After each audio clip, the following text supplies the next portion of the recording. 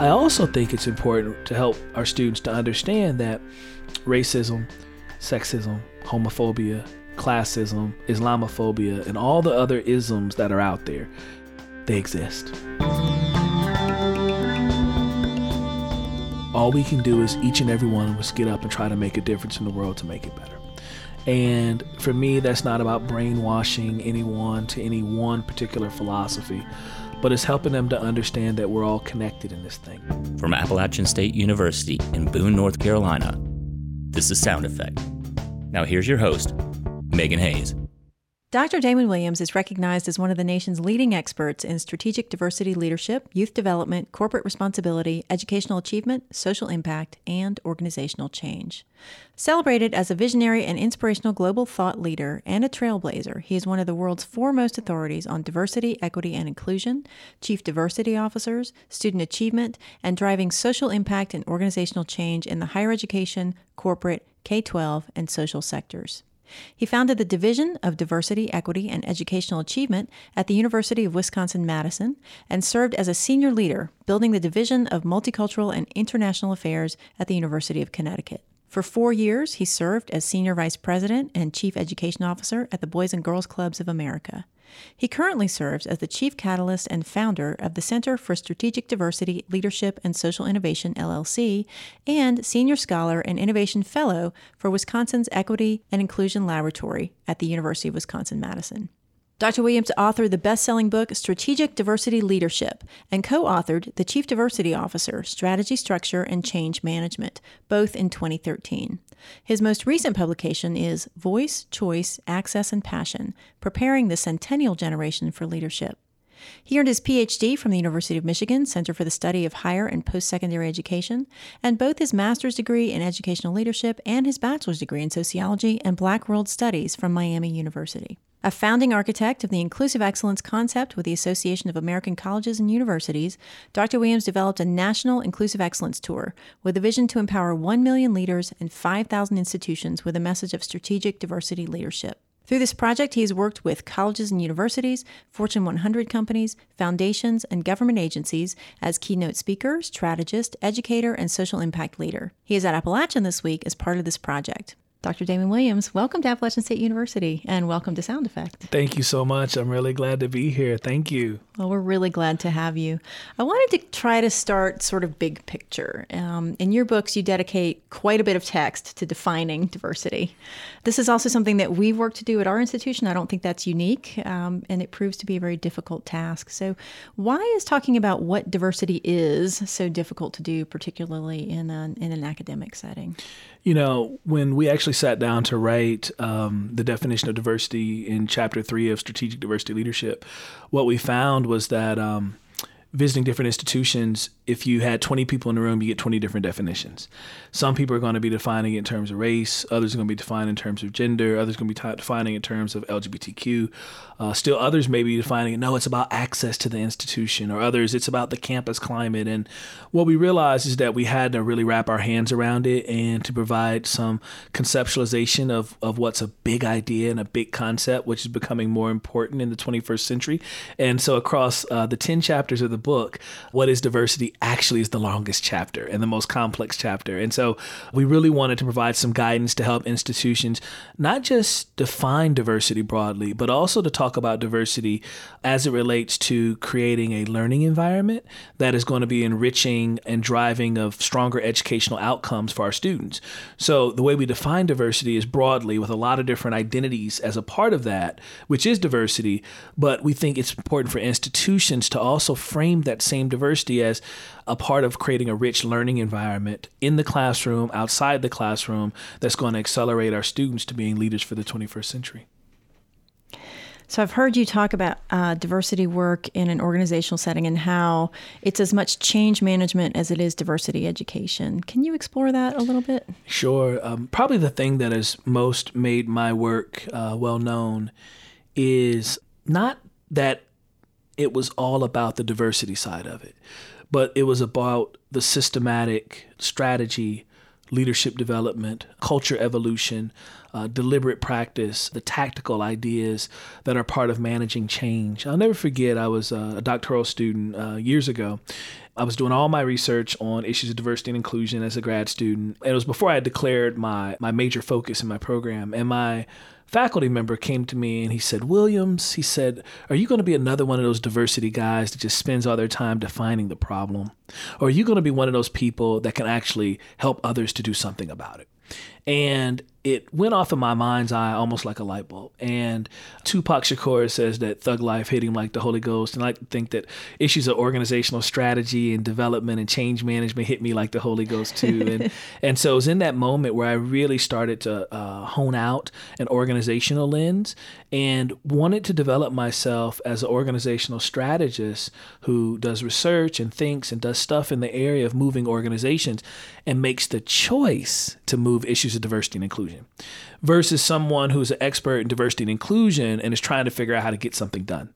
I really wanted to bring together this idea of diversity, inclusion, and change in dynamic synergy, and wanted my work to really be about empowering leaders to get things done. And that meant helping them to understand strategy, structure, processes, change management, leadership development, accountability, incentives, infrastructures, things that are actually going to help you move the needle.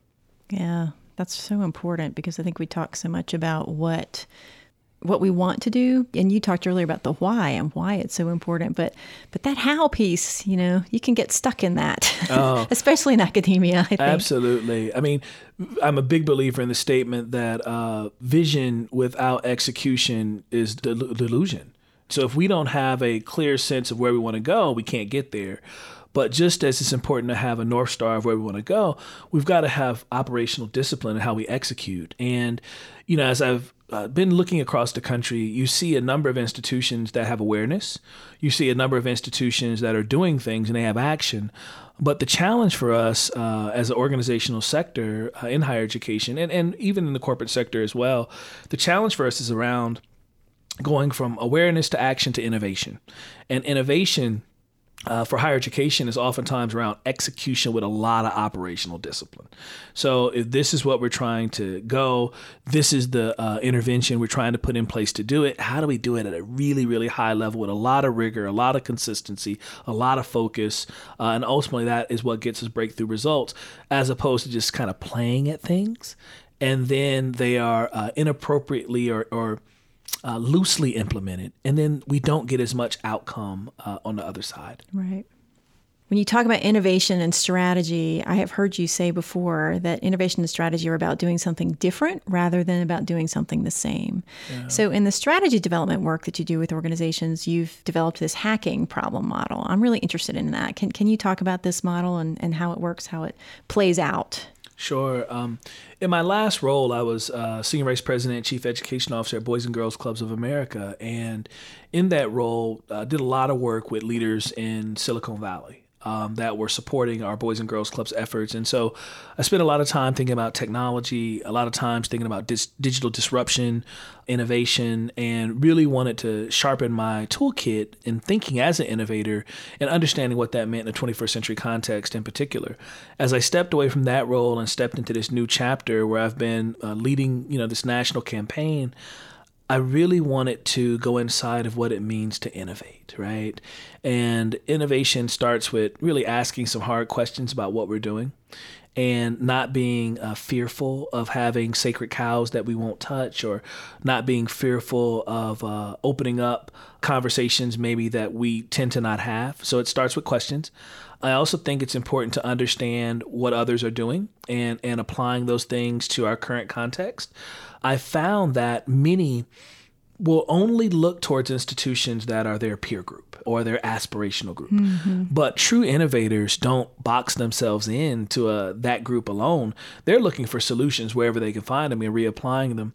And then third, this idea of innovation is really about getting out of silos, coming together intersectionally. How does the race conversation intersect with the gender conversation, intersect with LGBTQ? How do we really engage in a dynamic conversation involving not only student affairs, but also academic affairs, our faculty? How do we really come together? And that's one of the strengths of higher education, right? It's shared governance, it's collaborative energy.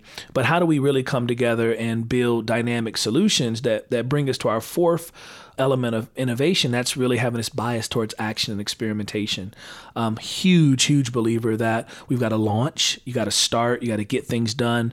We spend a lot of time in analysis paralysis in the academy, right? It's the gift and the curse, right? The gift is the collegiality, the shared conversation, the really going deep on issues. That's all a part of the gift. The curse of it is it takes us 18 months to get anything done, 24 months to get anything done.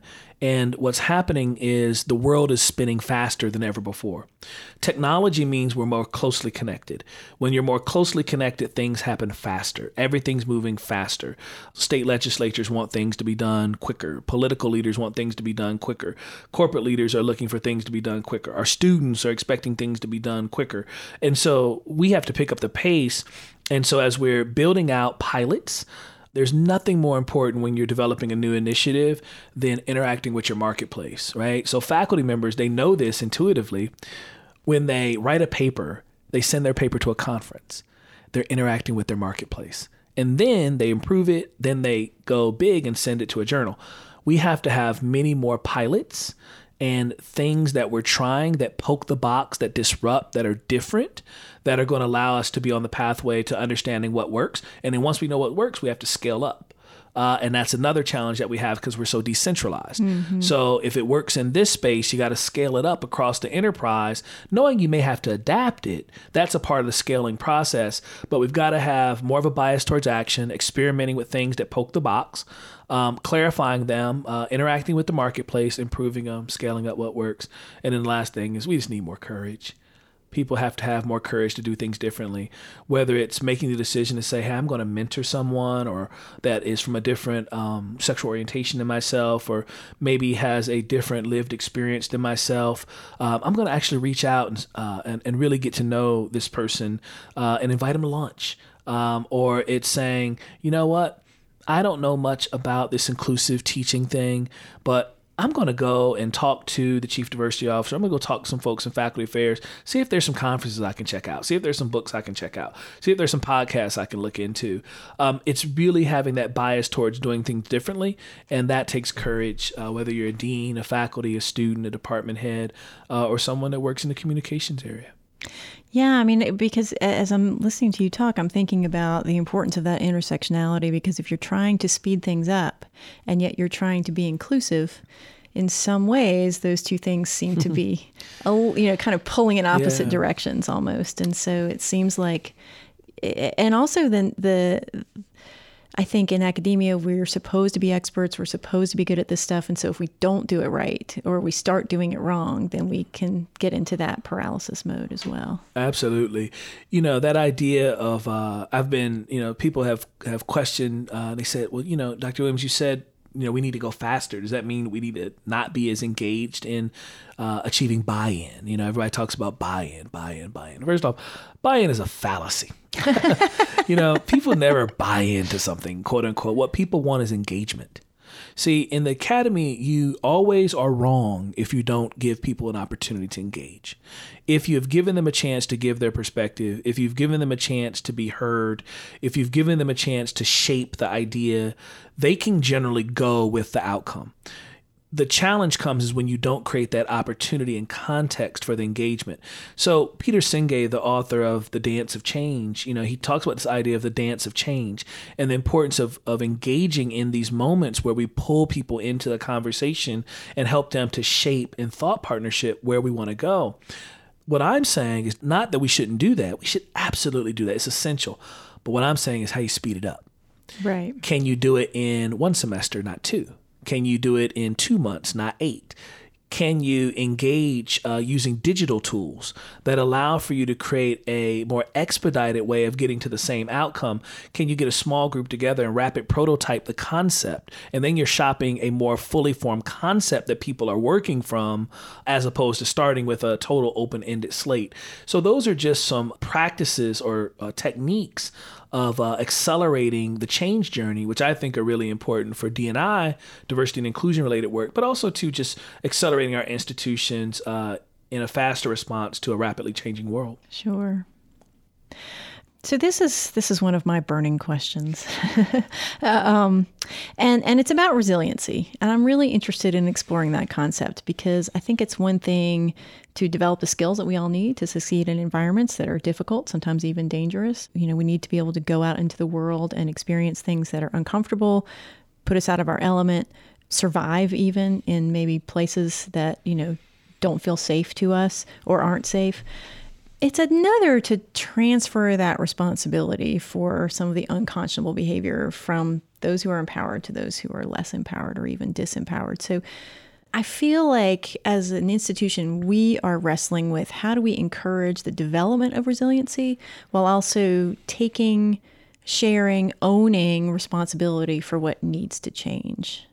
So I guess my question is, have you seen that before? And what's your insight and thought about kind of where that sweet spot is almost between, making sure that we're preparing students to go out into a difficult, challenging world and be okay, know that they've got the tools and the skill set to be okay, but not make it all their responsibility and all their problem to figure out how to do that? That's a meaty question. It's a meaty question. A couple things. And inside that question, I think you see the true complexity of these dynamics and the reality of doing this work, particularly when you're thinking about it not just in the ecosystem of higher ed, but you're thinking about how an institution like Appalachian State, is nested in a community, is nested in a state, is nested in a politic, is nested in alumni context and a broader context societally. And there's a lot of permeable things flowing back and forth. And that complexity can get overwhelming, I think, at times.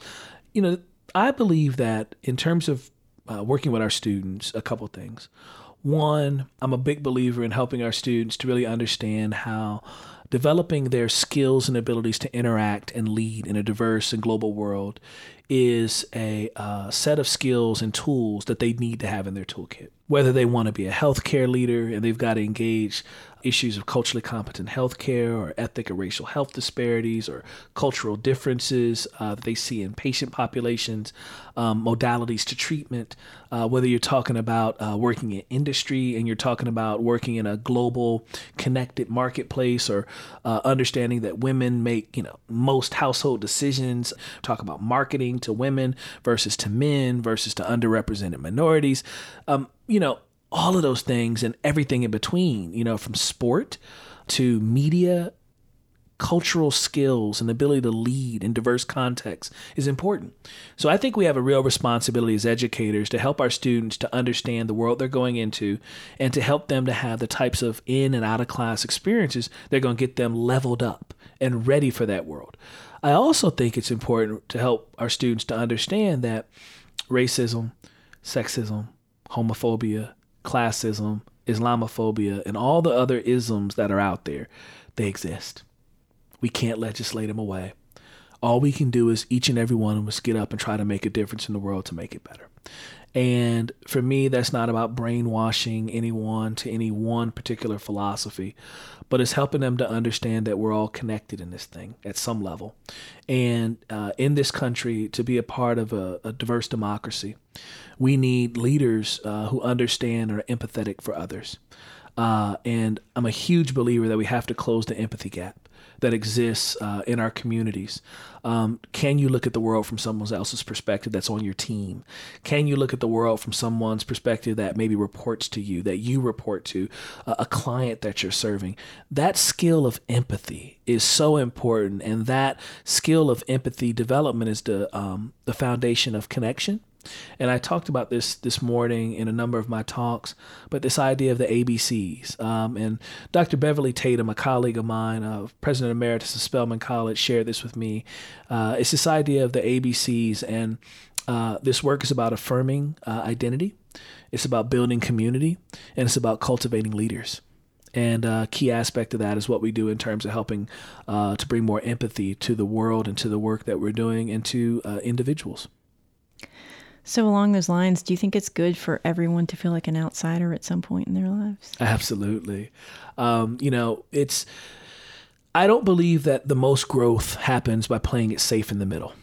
in life, whether you're talking about the work that you do as an athlete, pushing yourself in athletic training, the work that you do as a leader, taking expansion assignments, broadening assignments, the work that you do maybe as a student going to do study abroad, the work that you may do as a student leader, going into a student organizational context that's totally different than you.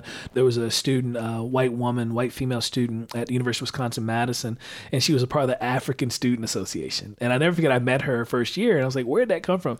She was like, I was always kind of fascinated about Africa, and there was this African Student Association, and my roommate was of African descent, and she was going to it, and I went to a meeting with her, and I had asked her the question, can I go as a white female from, Madison, Wisconsin? And her roommate was like, yeah, absolutely, come.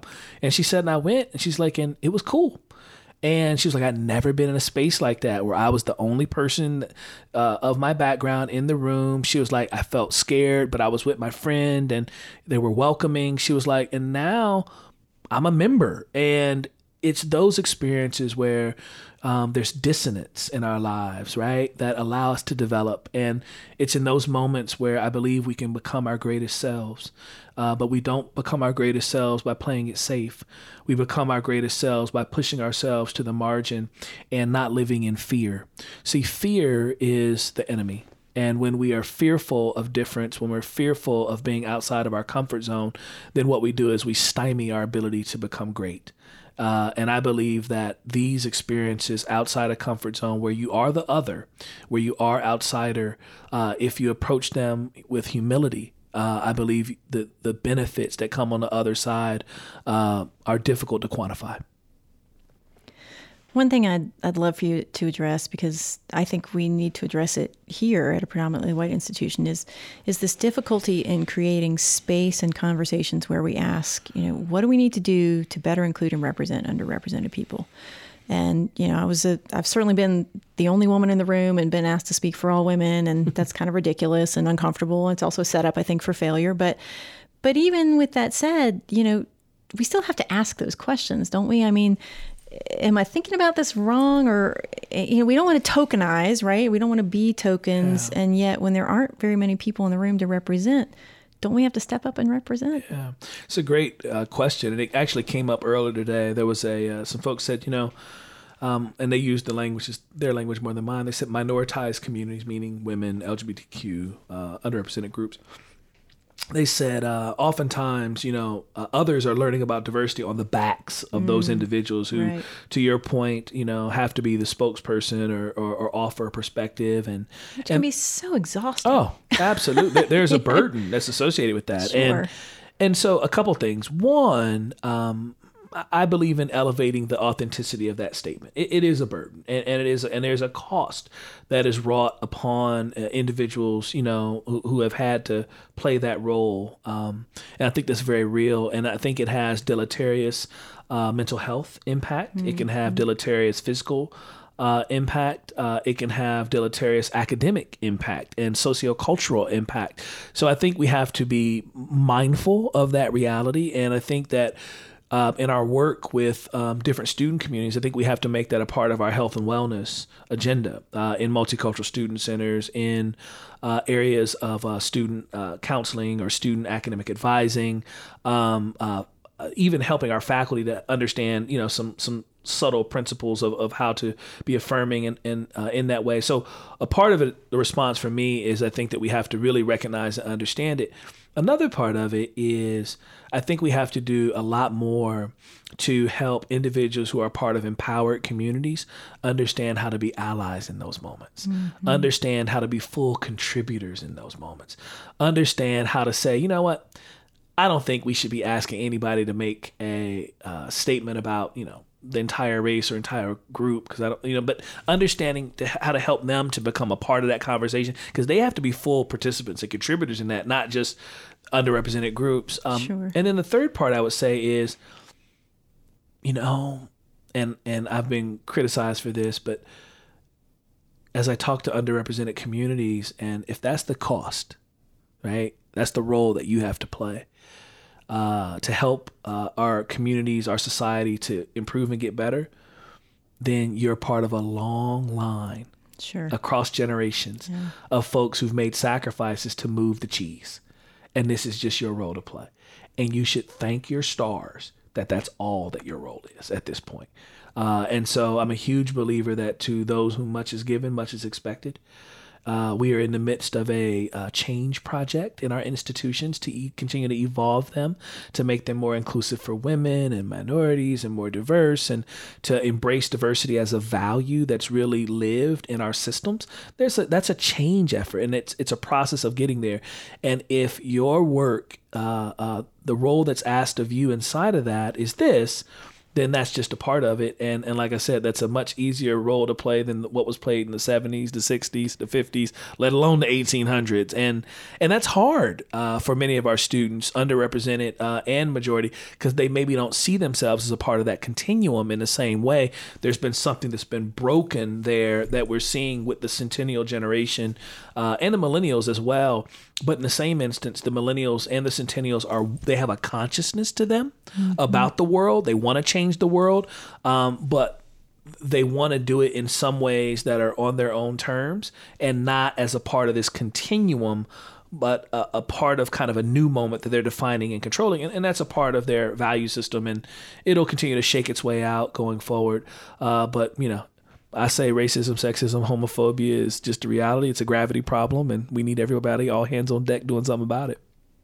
That's a really good point. The history piece and the context piece. I know my great aunt used to say, every night before you go to sleep, you got to think of 10 things you're grateful for, even if you had a really bad day. And that's kind of almost in the same vein. You know what I mean? Absolutely. But yeah, there, having been on this campus for, over 20 years and seeing the work that we have done with, started with the Women's Center, and we got an LGBTQ center, and, a multicultural student center, none of those were there when I was a student here.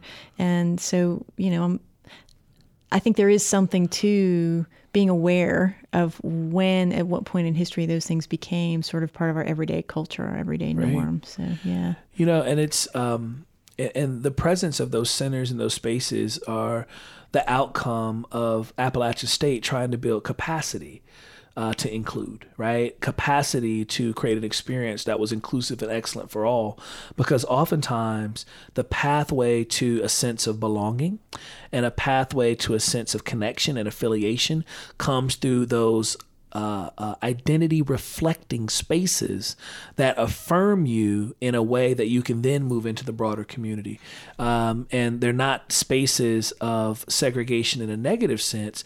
They're really spaces of solidarity and identity affirmation, which then becomes the gateway or the platform that allows you to move into the broader milieu and have the type of experience campus wide that ultimately all of our students have to have and should have.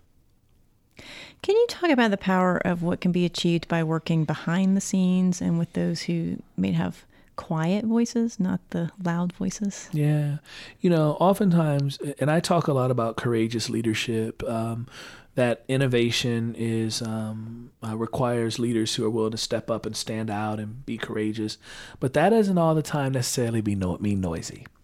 Sometimes it's the quiet voice of connection, the quiet voice of mentorship, the quiet voice of one-to-one conversation and partnership, the quiet voice of someone who's maybe using their social capital as a faculty member who's tenured, or their social capital as a white male, or their social capital as someone who's heterosexual, but using that capital quietly in the benefit of diverse groups, quietly towards the benefit of an inclusion agenda that maybe doesn't become aware, everyone doesn't become aware of it, but it's really hallmark to making a real ripple effect.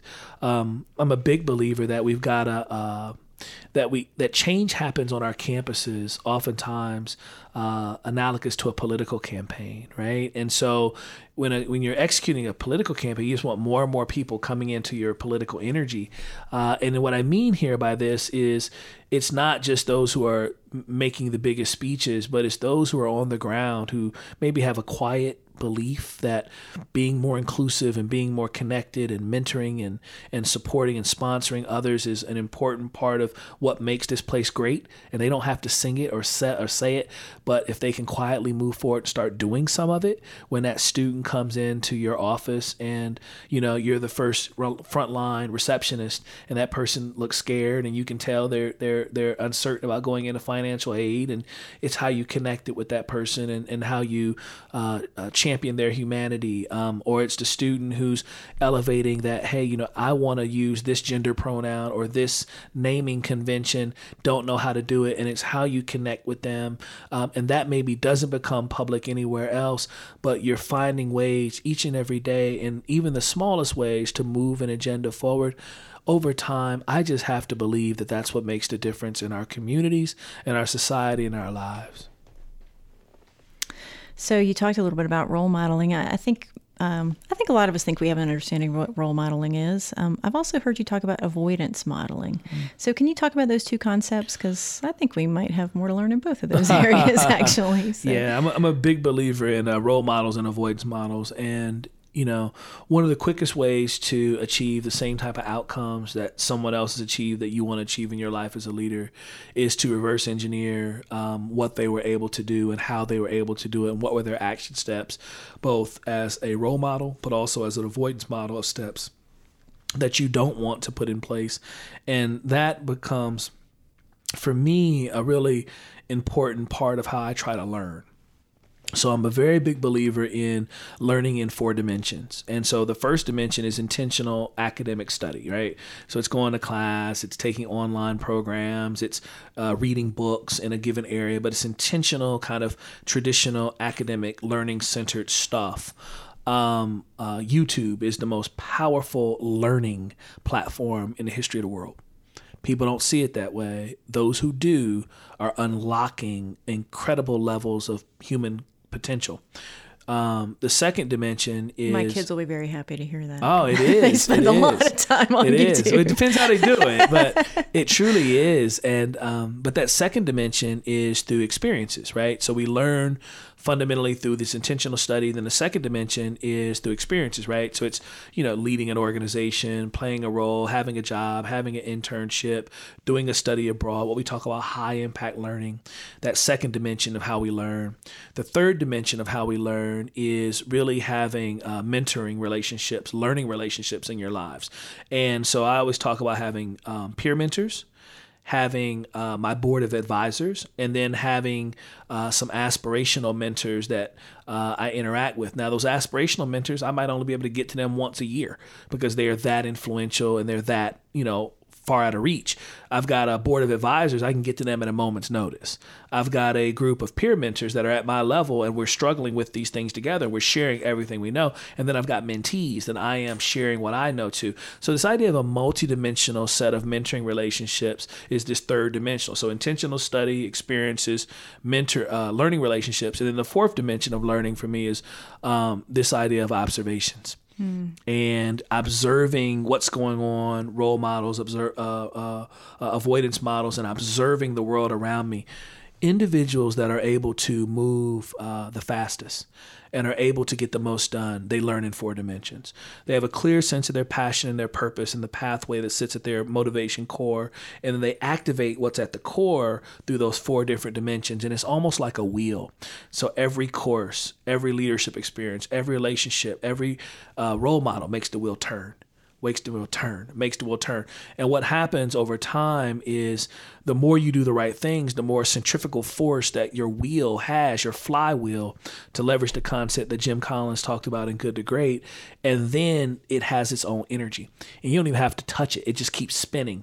And then new energy comes in. And people ask me, you know, Damon, how were you able to become a 28, 29-year-old assistant vice provost, you know, 34-year-old vice provost, vice chancellor, you know, do this, do that, write these things?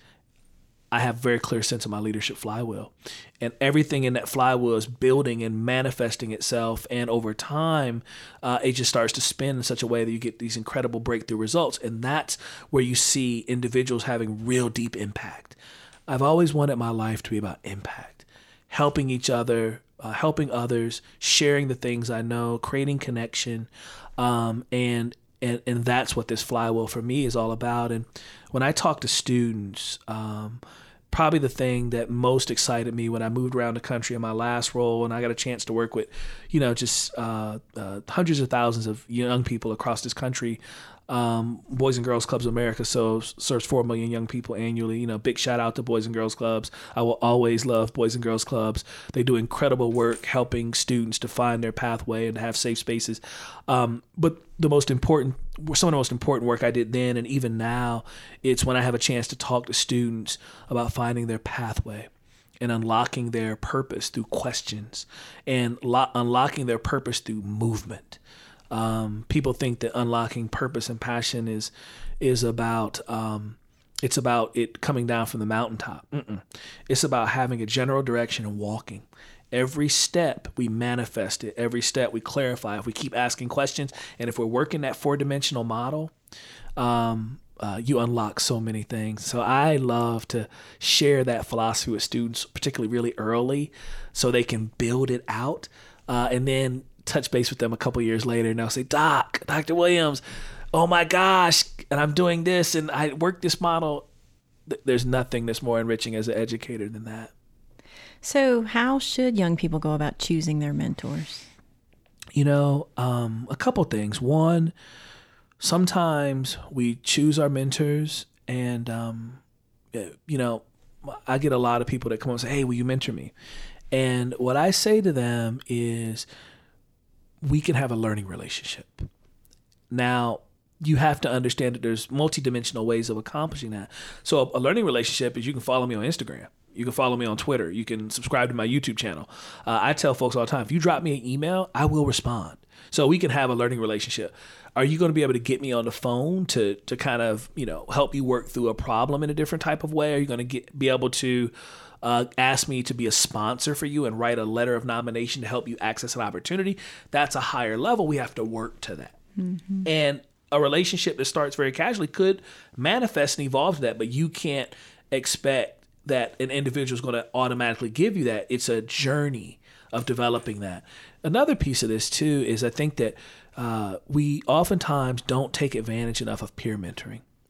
If you are connected to the people that are, generally kind of in the same experience you are, and you're authentically and with humility sharing what you know, sharing what you understand, listening, then what you can do is you start building something magnificent. Some of the greatest things I've been able to accomplish happened when I just was humble and I shared and I connected. For example, I was 25 years old and I had a $75,000 consulting project as a doctoral student. Who has a $75,000 consulting project as a doctoral student doing a program evaluation? But an individual came to me and said, Damon, we'd like you to come in and do this training for this youth development program. And I had been working with the Children's Defense Fund doing youth development work.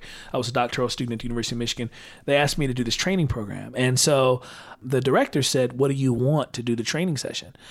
Financially. I was like, I'm a servant leader. I don't want anything to do the training session. Like, what do you mean? She was like, no, baby. I've got budget. She said, what do you want? And it was one of the important lessons that I learned about understanding that I had a talent and skills, and that there was a market value associated with that. And I believe that in this connection economy where everybody can have a website, have a YouTube, you can be a brand, we more and more have to help our students to understand the principles of micro-entrepreneurship. Now, this is obviously years ago, before those things happened, when I had this experience. And so I ultimately negotiated a small contract and did the consulting project with her. We finished it up, went very well. She then comes back to me and says, do you know anybody who does program evaluation? Now, see, I'm a quick study. And so the second question, I said, well, I know somebody who does program evaluation. What do you want? So she explained it to me, and I had taken a course on program evaluation, and I had worked on one of my senior faculty members' research team. And so I had a pretty good understanding of what it would take. And the short of it is I ended up getting a $75,000 consulting project to execute this evaluation. And I went out and I got 5 of my colleagues who are all doctoral students who are really, really sharp. And we sat down and we figured it out together. And I tell that story because inside of it, I just believe that we have to help our students to have belief that they are enough that they can do. But a key part of having that belief and being enough is the level at which you can connect with others to learn. See, what's on the other side of a great outcome is probably a journey of learning. But we oftentimes don't commit ourselves to that journey of learning. I try to commit myself to that journey of learning and then get the right people around me and you can get great things done. And that's something I've learned very early on as an undergrad. And even now, as I'm doing the work I'm doing, it's the same thing. Same thing. So I'm going to kind of move outward a little bit, I think, philosophically.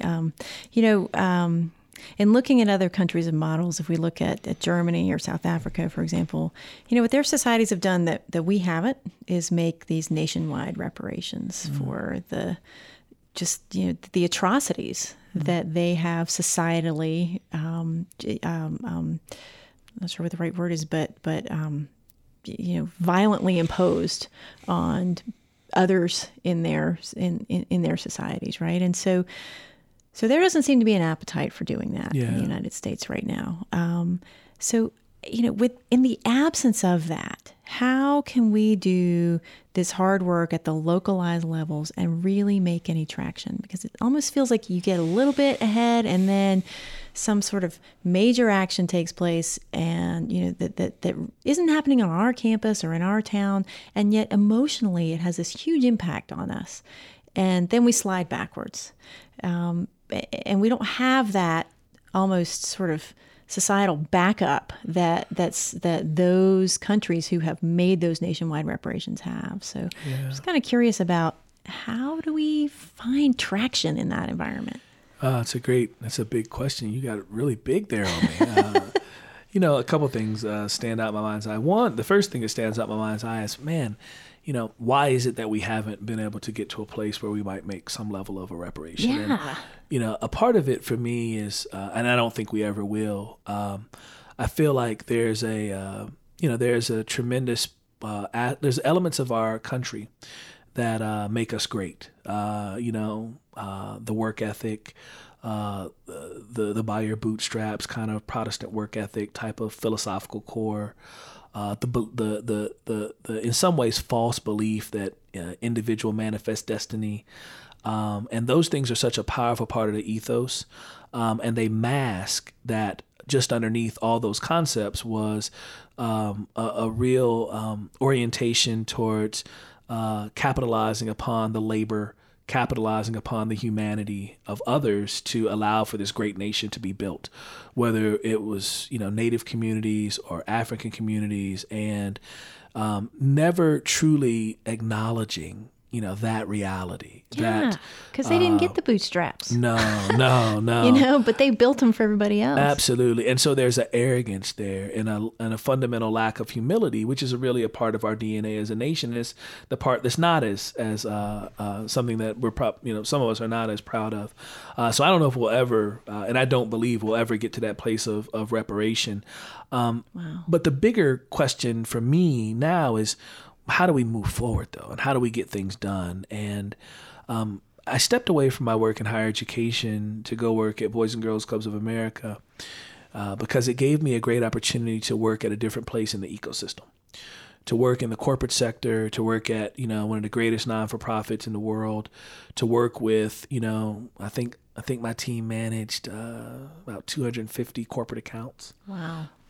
So we work with everybody. And what I came to understand even more prominently was that to solve difficult and complex social challenges, it takes an ecosystem leadership perspective. It takes public-private partnership. It takes collective impact. It takes coming together, not just signing principles of that are symbols of inclusion, but building real operational plans that are going to really create a greater level of synergy between the players that are involved. I was just in Boone County on Saturday. So I'm in Boone, North Carolina today. I was in Boone County on Saturday in Columbia, Missouri. And it was Inclusive Excellence Proclamation Day. So the university and the city of Columbia had come together with a number of players in the city, and there was a mayoral proclamation.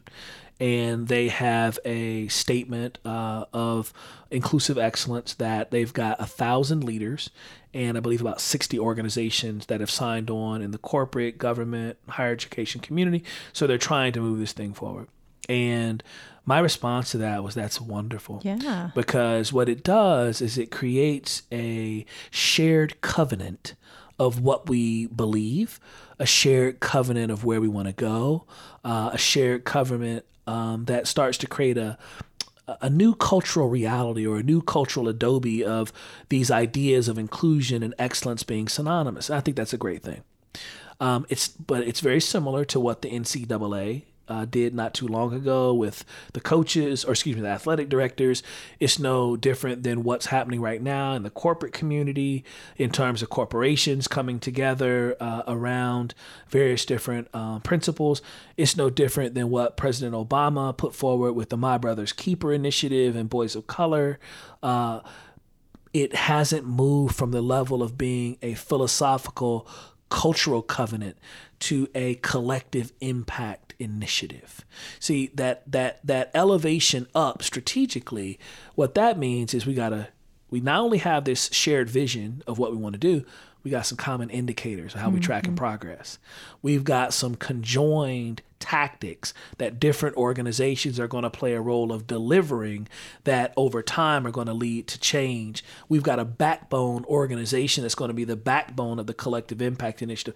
So to solve complex challenges over time in our communities, I believe, number one, we've got to create connection across the ecosystem, public and private, college, universities, K through 12, higher education, corporations, not-for-profit, government, really coming together to really focus on not just talking about things, but developing a shared covenant, and then the next level up, developing collective impact efforts that are going to really allow for some aggressive change to happen over time. We're scratching at it. Mm-hmm. When I was at Boys and Girls Clubs of America, we're working with Disney, Toyota, University of Phoenix, Taco Bell, Microsoft, Justice, education, NASA, work with everybody, working with all the foundations. And, what I found is that oftentimes we just couldn't seem to come together and really, bring together the Y and the Boys and Girls Clubs and 4-H and the Girl Scouts and everybody coming together because we would oftentimes get into our narrow self-interest. Mm-hmm. I always say, I call us collegial competitors. We love each other, but those Girl Scouts show up with those cookies, I'm telling you. No, I'm just playing. But Boy Scouts have really good popcorn. Absolutely. But this idea of just putting aside the differences and really getting in a shared place and really aggressively trying to move efforts forward. I think that's the only way we're going to really see some deep and material change. It's not going to be the government alone. It's not going to be any college or university. It's not going to be any foundation, even the Gates Foundation with all their resources. It's going to take really developing strong collective impact efforts. And I spent a lot of time really trying to level up my skills as a strategist to think through the lens of collective impact, because that is the only solution I can see to difficult and complex social challenges in this country. So this you've touched on a little bit, but I think this will kind of bring it all home, especially for our students. There are many young people today, they're told by society, focus on this practical vocation so they can get a job. Then they go to graduation or some sort of key moment in their lives, and they're delivered the classic, follow your passion, do what you love, the money will follow, those kinds of speeches. So I think there's this incredible challenge that we in higher ed face of helping young people balance this pragmatism with a sense of hope. Mm-hmm. So I'd like to ask you for a moment just to talk to our students and just what advice do you have for Appalachian students? It's funny that idea, follow your passion, and the money will follow. It really became kind of in vogue. It was like after Steve Jobs gave his big commencement speech at Stanford some years ago, which is one of the most, my understanding, is one of the most hit YouTube videos, commencement videos ever. It's like follow your passion. But the reality of it for our students is I thought yours was pretty good. Just to say. Thank you. The thing I would say to students is this. Number one is, you have to ask yourself a lot of questions. Who do you want to be in this world? What type of lifestyle do you want? What type of work makes you happy? What type of people do you want to be around? What type of person do you want to be? What type of sacrifice are you willing to make to get there? My first message to students is ask yourself a lot of questions and be naked to those answers. Don't run from them. The second thing that I would say to our students is choose a direction. Choose a direction. You can change, but choose a direction to start walking. Don't allow yourself to be frozen by not having total clarity. Choose a direction to start walking. The third thing that I would say is as you are walking, everybody has an economic engine that has to be activated to take care of yourself. Some are fortunate that they've got a mother or a father that can underwrite things. Others are not. You've got to go out there and make those things happen on your own. I was one of those persons that had to do that. I worked 3-4 jobs when I was in undergrad. I've always had at least 2 or 3 sources of income. That's just the way I roll. And embrace that.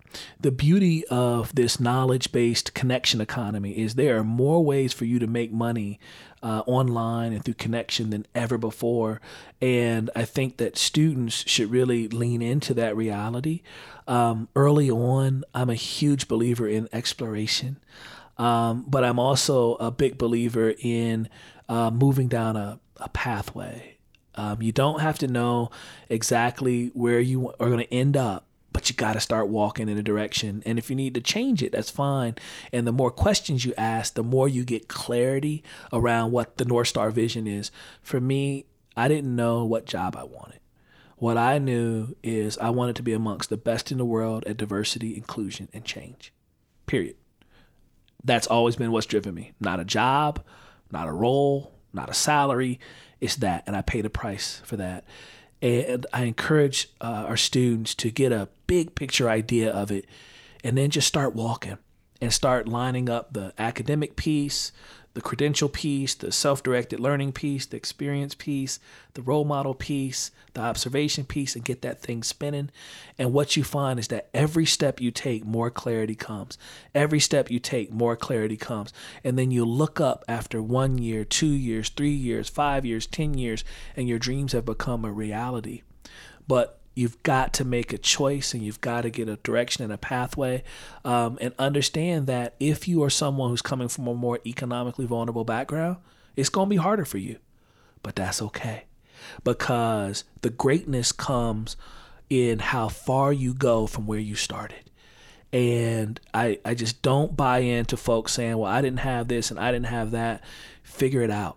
See, as human beings, and I know I've got to go, but as human beings, when you've got a challenge in front of you, you got to figure it out, you figure it out. Mm-hmm. When your doctor tells you got to lose weight, or you're going to have this issue, or, when someone comes to you and says that, you no longer are employed and you have to find a job, when someone comes to you and says, if you don't make X, Y, and Z change, you're getting kicked out of school, you will figure it out. Mm-hmm.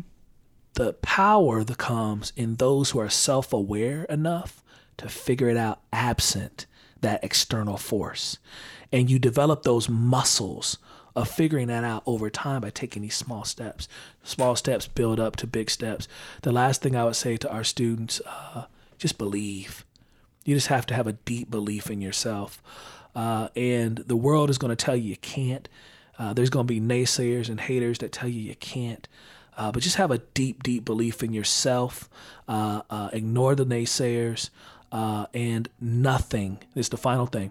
Nothing, and I mean nothing. Nothing trumps hard work.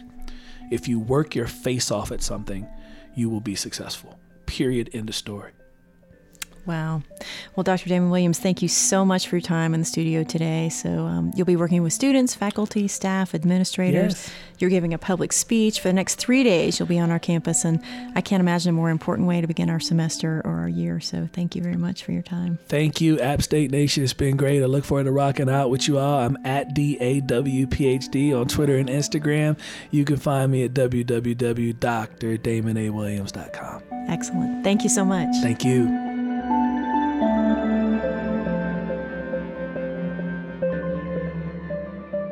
Today's show was written and produced by Troy Tuttle, Dave Blanks, and me, Megan Hayes. Our sound engineer is Dave Blanks with assistance from Wes Craig. Our web team is Pete Montaldi, Alex Waterworth, and Derek Wyckoff. Research assistance comes from Elizabeth Wall, and video and photo support come from Garrett Ford and Marie Freeman. Our theme song was written and performed by Derek Wyckoff of Naked Gods. Our podcast studio is dedicated to Greg Cuddy. Special thanks to Stephen Dubner for the inspiration, advice, and moral support. Sound Effect is a production of the University Communications team at Appalachian State University in Boone, North Carolina. Thanks for listening. For Sound Effect, I'm Megan Hayes.